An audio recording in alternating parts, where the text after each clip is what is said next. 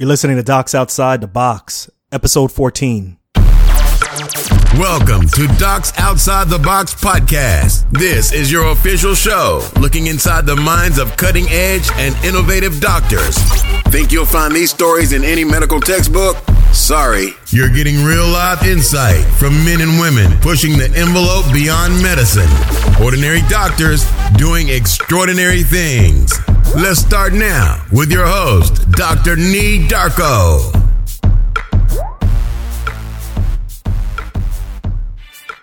Welcome back to another episode of Docs Outside the Box. I'm your host, Dr. Nee Darko. And look, don't worry. I know a lot of people have been wondering where the show has been. The last episode was well over a month ago.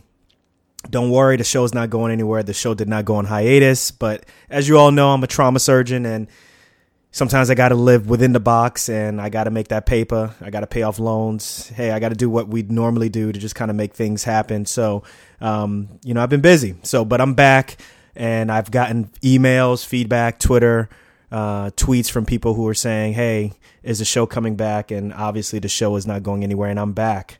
So, I just want to thank you all for the feedback, for the concern. I really appreciate all of that stuff. And also just some of the inspirational messages that I've gotten via all different modes of social media about the show and what it does and how it makes people feel. So thank you so much. I really appreciate that. But the good thing is that I have an amazing backlog of interviews that are waiting to be produced, waiting to be uploaded for you all to hear.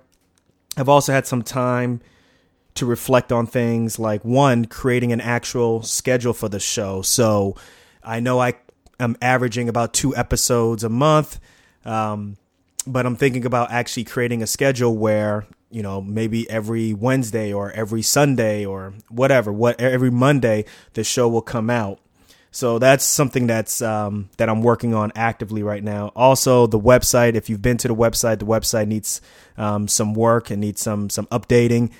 I'm going to be working on improving that. I'm going to also be working on an ability for guests to leave a question, for people who are interested to leave a question that I can answer on future Ask Dr. Darko shows. And then also I am considering getting some sponsors for the show. So got to pay the bills, and it cost me a little bit more money than I anticipated to put out each show. So I'm thinking about getting sponsorship for the show. If there are sponsors who are interested, hit me up. So overall, look, the other things that we've done on this show is silently we've passed 10,000 downloads a lot earlier than this month and last month. But sometime in the month of August, September, we passed 10,000 downloads, which is something that when I first started the show, I did not think we'd even get to that point. When the show first started, there was a lot of crickets. And to get to a point where we're past that point and we're moving towards 30,000, maybe even 50,000 is something that I wasn't expecting. And it makes me feel good. And I really appreciate all of your support.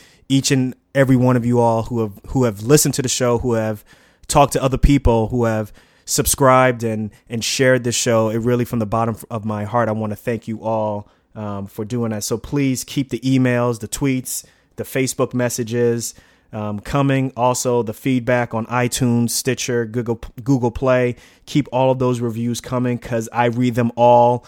And trust me, I really do get inspired by each and every message. So some things, other things that have happened since the last time we've had the show is we have a new president-elect. So I'm going to leave it to you. I'm going to leave it like that. Whatever your thoughts, whether you are, for whatever the results of the election or against, the results of the election, it is what it is. And that's something I just wanted to quickly bring up. So leave fire on my comments if you have any feedback on that. Other things obviously were, for me, I grew up in Queens, in a small part of Queens called Lefrak City, right near Shea Stadium.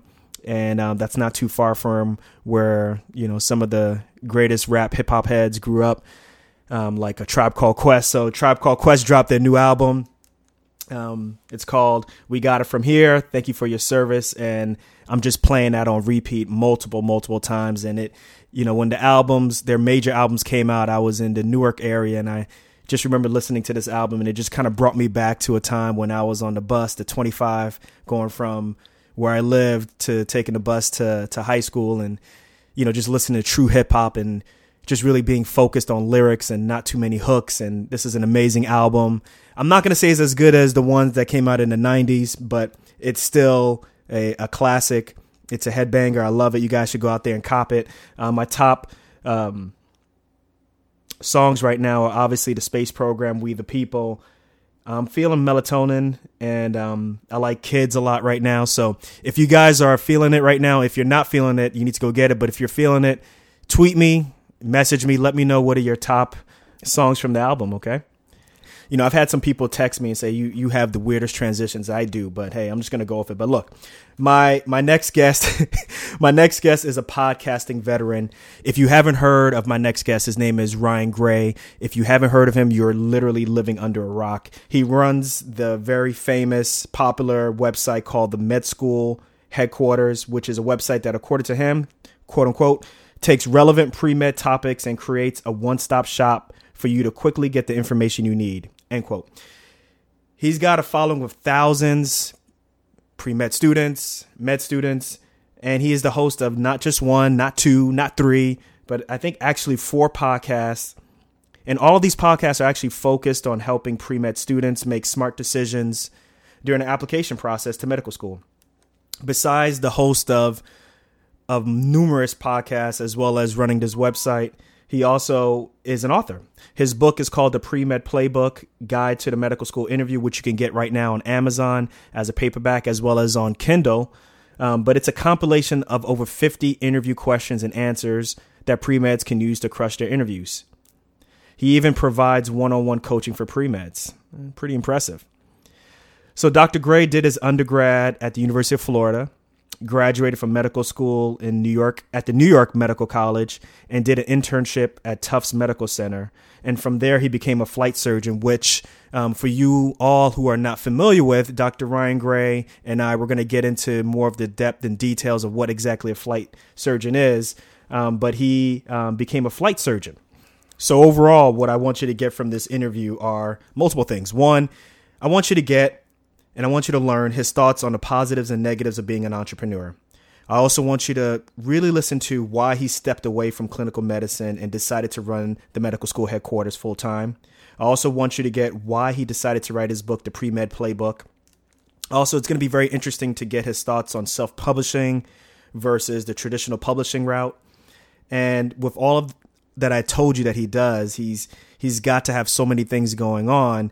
We're going to learn Ryan's best productivity life hack.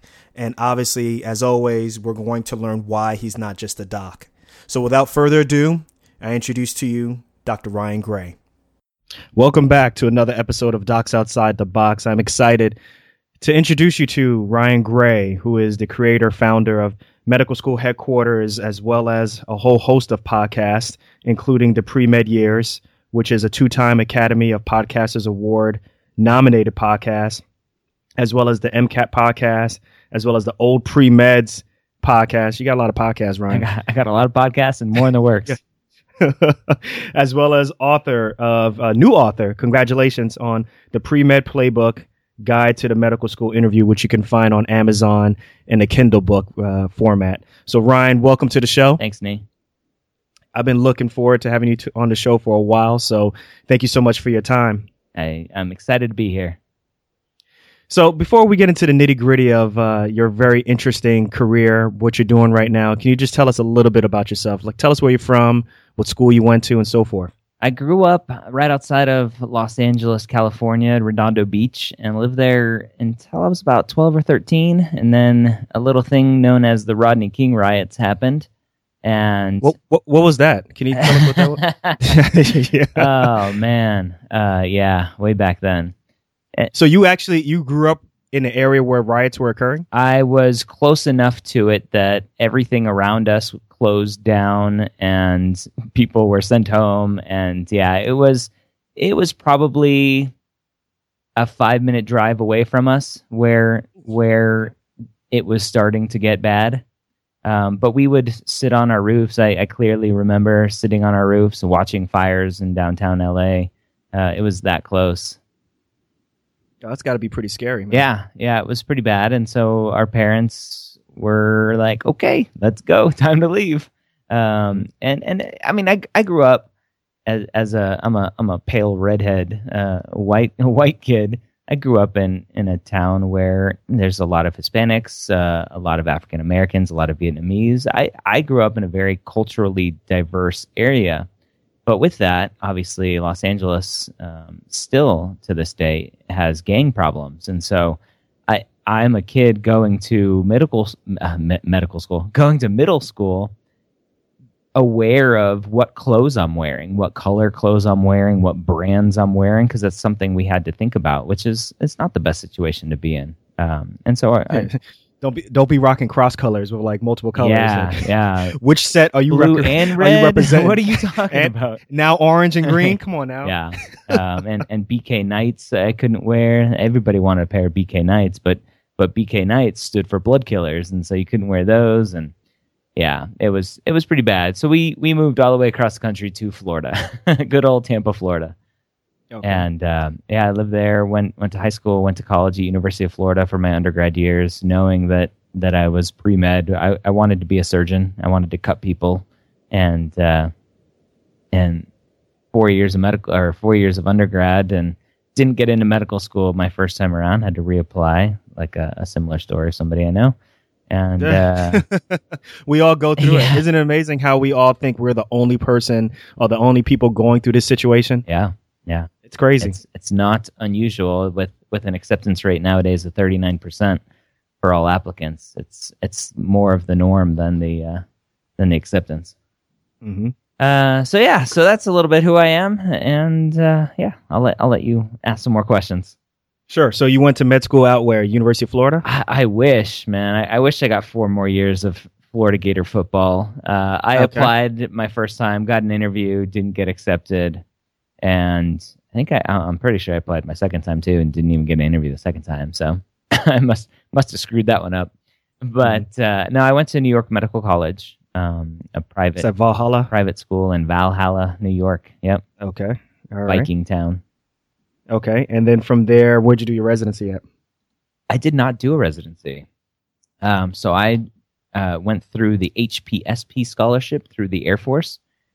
I don't really understand. I don't remember my initial reasons for approaching the Air Force to pay for medical school, but I know I did it the first time when I applied and didn't get in, and I did it the second time and I got in and I was accepted for the scholarship, and so the Air Force was able to dictate what I did for a specialty, or what I couldn't do for a specialty, really.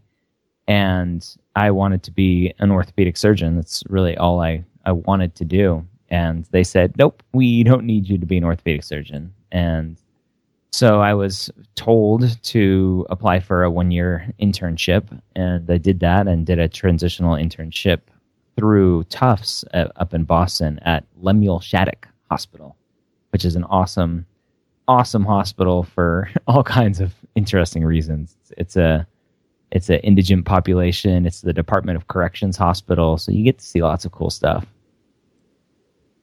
So I'm sure you saw a lot of crazy pathology. Yeah, a lot of crazy pathology, a lot of crazy ingested materials that they sent to me to take out. Yeah, razor blades and pencils and all kinds of fun stuff.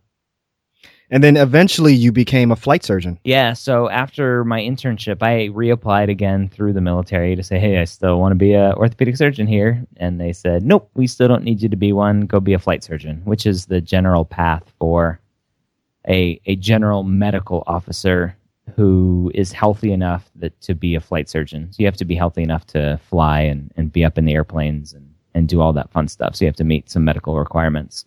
And at that point, I was, and so they made me a flight surgeon, and yeah, that was a good time. Now, we have some medical students who listen as well as some pre-meds. So can you tell them or explain exactly what a flight surgeon does? Well, it's in the name, obviously. You operate on airplanes. Oh, yeah. Okay. but not really at all. So you're not a surgeon. It's just a really cool name from the old days where everybody in the military as a physician was called a surgeon. you are basically the way I explain it is you are a family practice doc for pilots, for navigators, loadmasters, anybody that's working on the planes or has any sort of interaction with aircraft and other special jobs in the military that they want a flight surgeon to be taken care of. It's a much more personalized experience. The rapport that you have to build with the patients is completely different than a normal patient-physician relationship. Because as a pilot, as somebody who's flying an airplane, it's every time you go to the doctor, your career is in the balance, and any diagnosis, any bad diagnosis, any little diagnosis may ground you for life or ground you for a little bit. So it's a very interesting career, and I actually loved it. I've always had a fascination with airplanes, and so when I went to my first duty station, I got my private pilot's license because it's the thing to do. And so I love flying. I loved being a flight surgeon, and I thought I was going to make a career of it, but some other things happened and plans change. Can you speak more about that? What happened? What life-changing event happened? A little lesion in my spinal cord at C2 and two other little lesions a little bit lower, and a diagnosis of MS. So MS is one of those where you're diagnosed and immediately you are no longer allowed to go up in an airplane. And it's a stupid rule, especially for a flight surgeon where I'm not actually flying the aircraft, but it's a rule that they had. And so that ended my ability to go up and fly with the air crew, which in my mind is instrumental to being a flight surgeon. The Air Force didn't have a problem with me sticking around and working as a flight surgeon and not flying, but I felt that I couldn't do my job as well and couldn't build a rapport with patients as well without flying. And there were some other things. That was the first thing that started me to get thinking about getting out of the Air Force, and then some other things happened, and I think I was just more open to leaving at that point where small little frustrations turned into big ones, and I was like, okay, it's time to go. So would you say you were kind of forced to think outside the box, or was this something that you were, particularly with the podcast? I know you started the podcast around the same time that you were a flight surgeon, so obviously you were doing things different than what most other people would do, but with this diagnosis at hand, were you kind of forced to make certain decisions that you really weren't considering before? I've always been an outside the box thinker. I've always been a creator, tinker, builder, and the podcast started 2+ years before my diagnosis. So I had been working on this side gig for a while and building that up, and the decision to leave the Air Force was made easier because I had already thought outside the box. So it didn't necessarily force me to, but it helped me because I already had this established thing on the side. Audience, listen carefully to what he's saying. So when you created this podcast, obviously it's diametrically opposed to what you're doing as a flight surgeon, right? I mean, you're taking care of people at their sickest. I'm sure it's very busy. What led you to create the podcast, and which one did you create first? So the Pre-Med Years is my first one. It was initially called just the Medical School Headquarters Podcast. It started because I wanted to make lots of money. I think that's the initial thing. I don't know why. I had this thought that I could make this website that was something that was anti-student doctor network. And I'm sure most people know what that is. Oh, yeah. Very competitive, very cutthroat, very negative form. And so I said... Student doctor network mafia. You mean? Yeah. And I was like, you know what? If I could make this website that had real facts and real information on it, and not just pre-meds helping other pre-meds from information that they learned from pre-meds, I thought I would do the world a service and put ads on there and make some money on the side and grow this huge empire of a website. And it started because I had several young airmen come up to me and say, "Hey, Dr. Gray, I think I'm interested in being a physician. These are 18, 19-year-old kids that didn't go to college, straight out of high school, went into the military. And I would sit down and talk to them for like an hour, hour and a half. And I realized I really liked talking about it. And I had a pretty crappy pre-med advisor that told me not to apply to medical school because I was a white male. And so I didn't really? I didn't utilize her for much more after that. But so that's where the initial inspiration for the website came from. And so we started writing articles for it. And when I say we, I mean my wife as well. She's a neurologist, and we were living apart at the time. I was stationed in Delaware. She was doing her neurology residency up in Boston. And so on train rides down or flights down, I would give her articles. I'd give her assignments to write, and she would write them. And that's where it all started. And then the podcast started probably 7 months later. How did it go when you first started the podcast? Any bumps in the road? Was it all smooth? Of course, it was perfect. Yeah. I had millions of listeners immediately, and no. I recorded 3 episodes and sat on them for a long time. I didn't do anything with them. That sounds familiar. That was me, actually. You know? Yeah, I just wasn't happy with it. It didn't sound right. I was scared. Obviously, it was the driving factor, the biggest driving factor behind it all. And then I had a coach that was like, "Okay, what are you waiting for? Just do it." I'm like, "Okay." Wait, hold on. You said you had a coach. Yep. Explain. Business coach. What does that mean? I hired a business coach because I am a person that I have lots of great ideas, and I tend to do well acting on them on my own, but I need a little kick in the pants sometimes. And so I used to be a personal trainer, and I went to undergrad. My degree was exercise physiology. I worked at a gym. I managed trainers, and most of the clients that I worked with were healthy people that knew how to work out, but they used me as an accountability partner. And that's what my coach was for me, was I would be able to get on the phone with him at the time, and then it was a her later, 2 different coaches, and talk about what I'm struggling with and what I was thinking about doing. And then they would give me basically homework for the week and say, "Okay, these are the things that you need to accomplish." And it was easy for me to move forward with that sort of structure.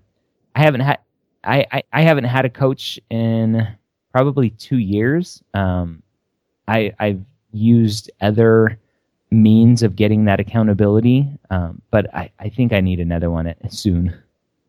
You know, based on what I've seen online and in various other media, coaching, personal coaching, business coaching has exploded. And as a matter of fact, I've had 2 coaches or personal coaches for physicians on the show, episode 3 with Dr. Dre. I don't know if you got a chance to listen to that one. And then I just released episode 10 with Dr. Michelle Mudge Riley. And it looks as though more and more doctors are considering coaches or someone from the outside to come and kind of guide their thoughts and mold their thoughts. How, looking back now, did you think that accountability was very helpful? Do you think that you kind of could have done it by yourself? Speak more about that. I probably could have done it by myself, but I wouldn't be where I am if I would have gone alone. It would have taken a lot longer, and I would have made a lot more mistakes. If you just sit back and think about the world in general, and the perfect example are athletes. You look at world-class athletes, they have coaches.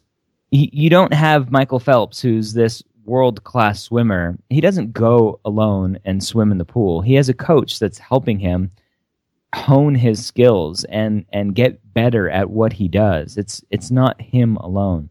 The best hitters in baseball have coaches that are constantly tweaking their swings. They're not doing it alone. And so I'm a firm believer that everybody should be able to take input from an outside person, whether that's a coach or a consultant or a colleague. We always think that we're doing everything to the best that we can do it. But there's a saying that I like to use, and I can't think of it off the top of my head. It's something like, are you doing it the best way possible, or are you doing it the best way that you know how? And there's a huge difference there. And we get stuck in how we know how, and we oftentimes ignore the best way how. Now, speaking of coaching, so besides the 3 podcasts that you do, besides running the website, now besides being an author, congratulations on that again. You also coach, right? Don't you coach individual pre-meds? I do, yeah. So I coach them through applications. I do personal statement coaching and mock interview coaching, interview prep coaching, and that's been a blast. How long have you been doing it? I've been doing it one-on-one for a little over a year. Once I left the Air Force, I started doing it one-on-one. Before then, I had a group coaching website, a membership site that I ran, but I closed recently. It was successful because it had lots of students in it, but I never was able to put the time and effort into it that I wanted to because I was still working full time and dealing with a toddler and lots of other things. Take us through your typical day, because obviously you have a lot of things going on. Obviously, father, husband, working on these websites. Take us through a typical day. What's it like when you wake up? So I wake up, I make sure the wife is ready to leave out of the house. I get her breakfast and lunch ready to go. Give it a kiss in a lunch bag, give her or the lunchbox. Give her the brown bag and tell her to have a great day. And it depends. Right now I'm in the middle of training for a half marathon. So this morning I had to get up and run 3.5 miles. What? Yeah, it's fun. Not really. I'm trying to get ready to. Some of my college buddies, they asked me to run an 800, but we're training to all break 2 minutes in the 800. So yeah, I'm trying to get in shape just like you. Yeah. Yeah. Hamstring on the floor and Achilles torn up. Yeah. Exactly. So I do that, and then my work day starts around 9. That's when I first have calls, and I actually just changed my schedule recently. I used to do 3 days a week of calls and interviews, and then 2 days where I would work on projects and other stuff. And I would find that I never really had time to work on the big projects, and so I changed my schedule, and I changed it again, and so I'm tweaking my routine to try to fit in the amount of clients that I have, but also work on the big projects like my next book and videos and other things that I want to work on. But right now on my call and interview days, like today, I have my interview with you, and then I have 4 mock interviews with students, 45-minute mock interviews. So it's a lot of talking today. Now, what you do, obviously, in terms of your influence on pre-meds, and obviously you're helping so many pre-meds reach their dreams. You have a huge influence on them.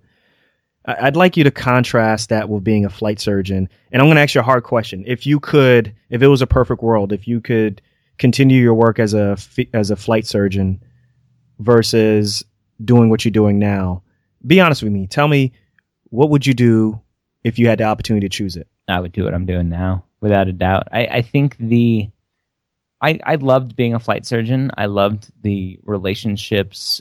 Love the honesty, man.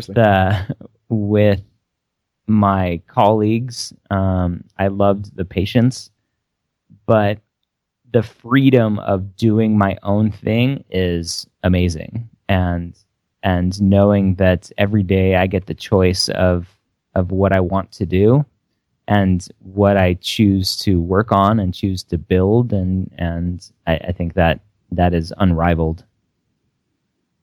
You know, I think it's funny. I think a lot of people, at least from me, my perspective, but I'm sure a lot of physicians, one of the big attractions, obviously, besides doing something that's very noble, is you feel like you are autonomous, like you have the ability to make decisions on patient care and do things that, you know, are based purely on your decision-making skills. You're not going to be influenced by anything other than what happens with the patient. But obviously, with the way how the current healthcare system is, it's, for the most part, not really that way, so to speak.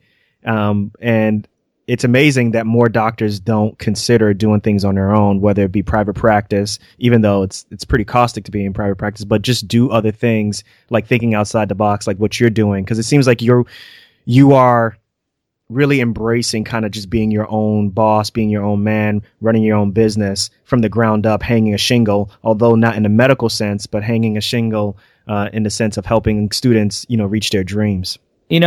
What I do and what other entrepreneurs do, not everybody is cut out for it. That's what makes it great. I think everything in this world, some people like and some people don't. And my wife, who works for Kaiser, she has a set schedule. Every day she knows she's seeing about 10 patients a day, and she knows she has to be there at 8 o'clock, and she leaves at 5, and she loves that schedule, that routine. She loves that structure. She looks at what I do and she's like, I couldn't do that. I wouldn't know what to do. I would struggle. I would flounder in that situation. So just because I like doing it doesn't mean that the next person coming along and thinking, wow, I could do that too, it doesn't mean that they are cut out for it and will thrive in that situation. Now, since we're still on the topic of entrepreneurship, in order to be an entrepreneur, for the most part, it's good to see some type of profit. So I'm going to ask you a hard question. Comparing how you were doing as a field surgeon, or excuse me, a flight surgeon, to how you're doing now, can you compare and contrast, I guess, how well you're doing financially? Is it the same, similar, worse, better? Well, I'm a year into it, roughly, and I think this year I will make maybe 2/3 of what I made as a flight surgeon, which for 1 year out, I'll take as a huge win. I think eventually as a flight surgeon, we're paid well, and you can go and look up, it's public knowledge what military members make, but I think I made maybe $125,000 as a flight surgeon, and so I think this year I'll make 2/3 of that, and then next year hopefully I'll meet or exceed that. Right. So there's no limits on what you can do right now. The sky's the limit. There are no limits. Absolutely. Now, with the Pre-Med Playbook, your book, which is the guide to the medical school interview, which you can get on Amazon right now, why did you decide to write a book? How did you do it? Take us through that process. Why did I decide? Because I'm crazy. A book, I think, is just a natural progression of getting your name out there, getting your information out there.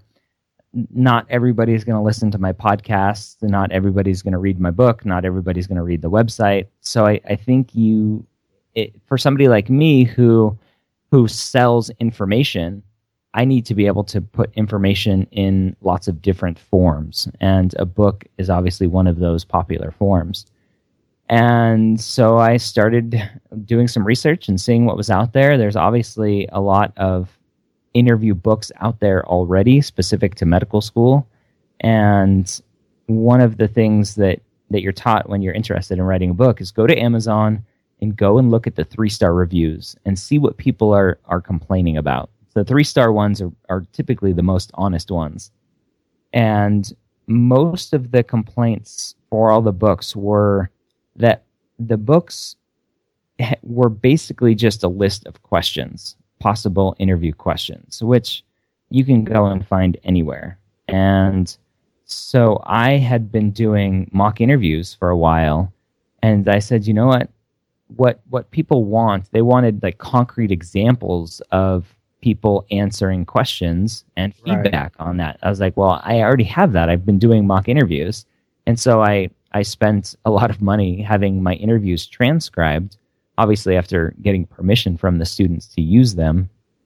And I put that into a book with an opening section talking all about the interview process and how to succeed and what to avoid. And I do have a list of questions in there as well, because it's an interview book. You need to be prepared for questions. And then I have the third section is all questions that I have answers from students, and then the feedback that I give them. And I think that's the most valuable aspect of it. And then how long did it take you to write that? Many, many months. I probably started writing it in probably October, November of 2015, and I published it in August of 2016.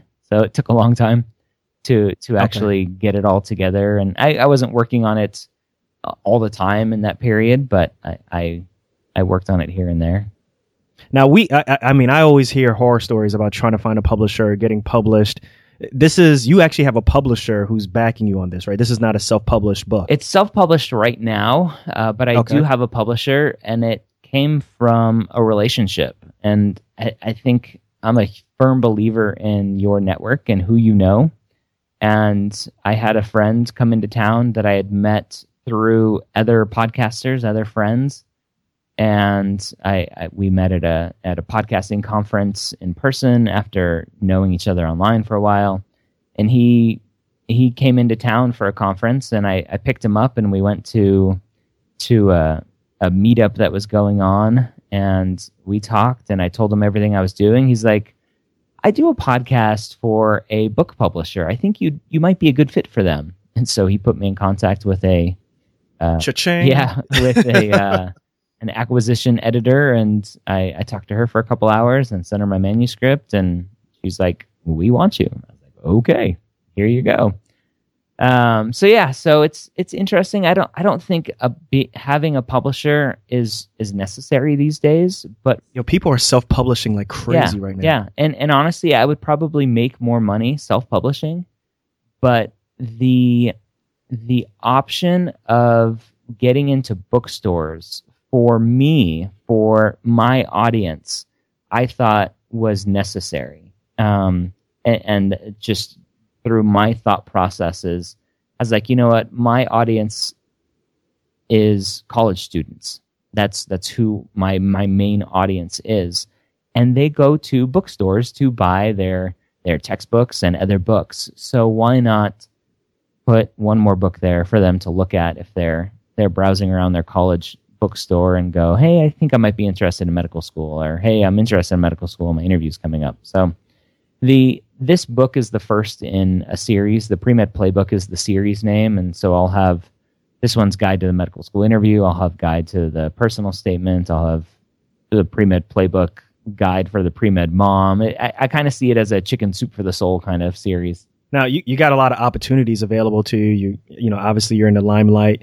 You're a great podcaster. You're an author. I'm sure you've gotten a lot of opportunities thrown at you, sometimes at the same time. Have you had to learn the ability, the power in saying no? Or do you pretty much never turn down an opportunity because, basically a FOMO, fear of missing out?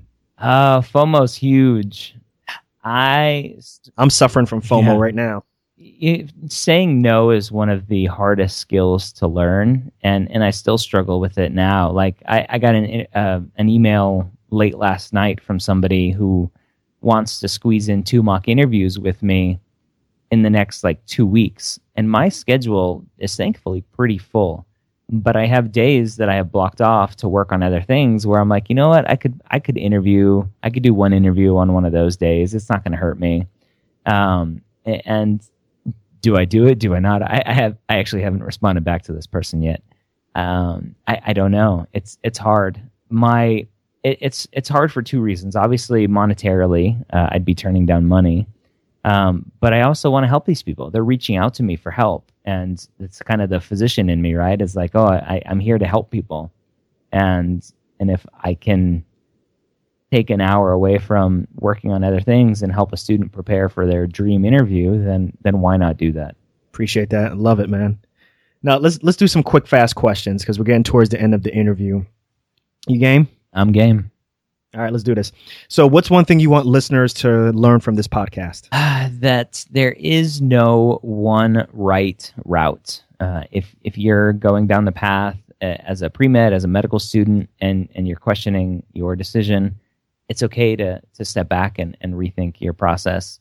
If you're working as a physician right now and you're feeling burnt out, there are so many things that you can do as a physician outside of clinical practice that it's okay to take a step back and think differently.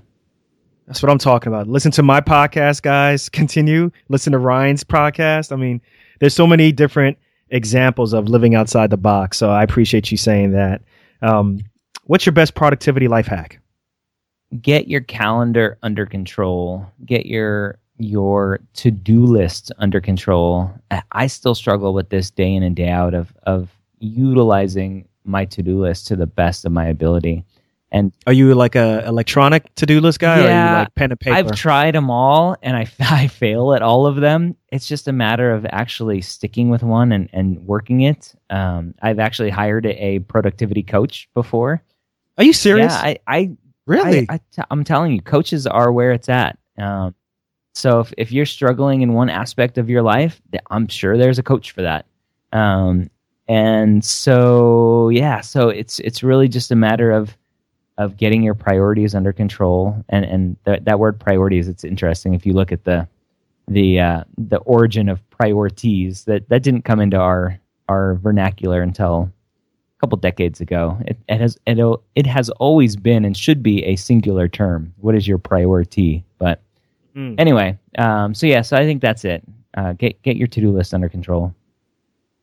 So knowing what you know now, right? You've gotten a chance to go back in time. I don't know. I was watching Back to the Future yesterday anyway, but yeah, you get into DeLorean, you go back and you see young pre-med version or even a med student version of Ryan Gray. What's the best piece of advice you're gonna give him?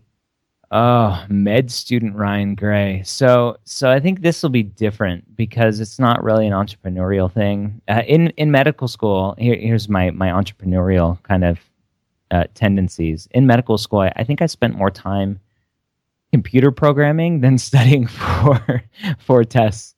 I was a huge programming nerd, and I actually wrote software and sold it to a company my internship year. Really? Yeah, and I think I was miserable during medical school, at least the first 2 years. Why? Tell us why. I had taken 3 years off of school, and so I forgot how to be a student. But then I came in very close-minded, and we're studying biochemistry, and I'm like, I want to be an orthopedic surgeon. Why the hell do I need to know biochemistry? And I want to be an orthopedic surgeon. Why the hell do I need to know histology? I want to be an orthopedic... Like, anatomy, I crushed. I loved anatomy. But everything else, I'm like, why do I need to learn this? I want to be an orthopod. I was the typical, like caveman orthopod. Like, just give me bone, let me fix... So the blood vessels are just for carrying antibiotics to the bone. Exactly, and blood to the bone, and nutrients. You know, that's all it's there for. And so I think knowing what I know now, I would be more open-minded and realize that everything is there for a reason, and to just go with it. And yeah, I love that answer, man. That's good. Is there anybody online, anybody on TV, anybody on social media, just anybody in general that you admire? Oh, that I admire. My wife, is that a good answer? That's a good answer. She's working full time, bringing home the bacon. I wouldn't be able to do what I do without having her support. We have a special needs daughter, and so that adds a whole nether level of stress to our life. And she's a rock star with what she does. So that's who I admire. Love the answer. Now, the last question / statement that I want to present to you is something that I present to all of my guests. It's a sentence. It started off as a hashtag. It's I'm not just a doc. I'm a, and you can use whatever adjective, whatever you want to use. 1 word, 2 words. I've had some people slash all the way through it. So I'm going to present to you Ryan Gray. I'm Ryan Gray. I'm not just a doc. I'm a thinker. I'm a doer. I'm a creator. That's what I'm talking about. I like that. Love it. Love it. Hey, Ryan, can you tell us a little bit more about Med School Headquarters? This is your opportunity to advertise and let us know all about your shows, about your book, or anything that we didn't get a chance to cover on the show. So the tagline that I use with the Medical School Headquarters and in my pre-med years podcast is collaboration, not competition. My goal is to show people that if they want to be a physician, they can. It might not be as easy or as fast as they want to be, but there is a way to get to medical school if you want to work at it and collaborate with your fellow classmates and fellow students. And the goal really is to to start that collaboration as a pre-med, because it doesn't exist now. I'm slowly, hopefully, chipping away at that. But students need to start building those skills now, because as medical students, you'll need them. And as physicians, you definitely need them. And I think building those skills now, my goal, it wasn't my goal to begin with, but as I've seen what I've done grow and the impact that it's had, I believe that what I'm doing, the students that listen to me on a weekly basis on my podcast, they will be physicians and be less burnt out and be happier and be better colleagues and better physicians for their patients. So that's what I'm doing at the pre-med years, just 1 week at a time, helping students understand what it's like to get into medical school, telling stories of non-traditional students who have struggled on their journeys to medical school. And yeah, I have the 3 podcasts, like you said, and I have a couple more in the works. Ryan, I just want to take a quick opportunity to acknowledge you for what you're doing. What you're doing is amazing. You are having such a huge impact, not just on the physicians or at least on the pre-meds who want to become physicians, but literally you are affecting the physician population for years to come. So I think you need to be acknowledged and applauded for that. But I also want to acknowledge you for thinking outside the box and using positivity and, as you say on your website, collaboration to encourage people to become physicians. So I just want to say thank you for what you do. I acknowledge you for what you do, and I can't wait to see what you're going to do over the next 5, 10, 15 years. Keep up the great work, man. Thanks, Nee. Thanks for being on the show. Yep. And that's a wrap. Episode 14 is officially done. I actually had a lot of fun talking and interviewing a fellow podcaster, obviously someone who has a lot more experience than me, but I actually had a lot of fun. So, you know what? I'm actually looking forward to your comments on this one. I always ask this, but if you are truly finding value in this show, please take 30 seconds, maybe even a little bit longer, take about 45 seconds to go to either iTunes, Google Play, or Stitcher Radio. The links are below in the show notes on my website. But please go to any of those 3 podcast warehouses and leave a rating and a comment about this show. It really, truly helps the show to grow. And as always, you know what time it is. Remember to live outside the box.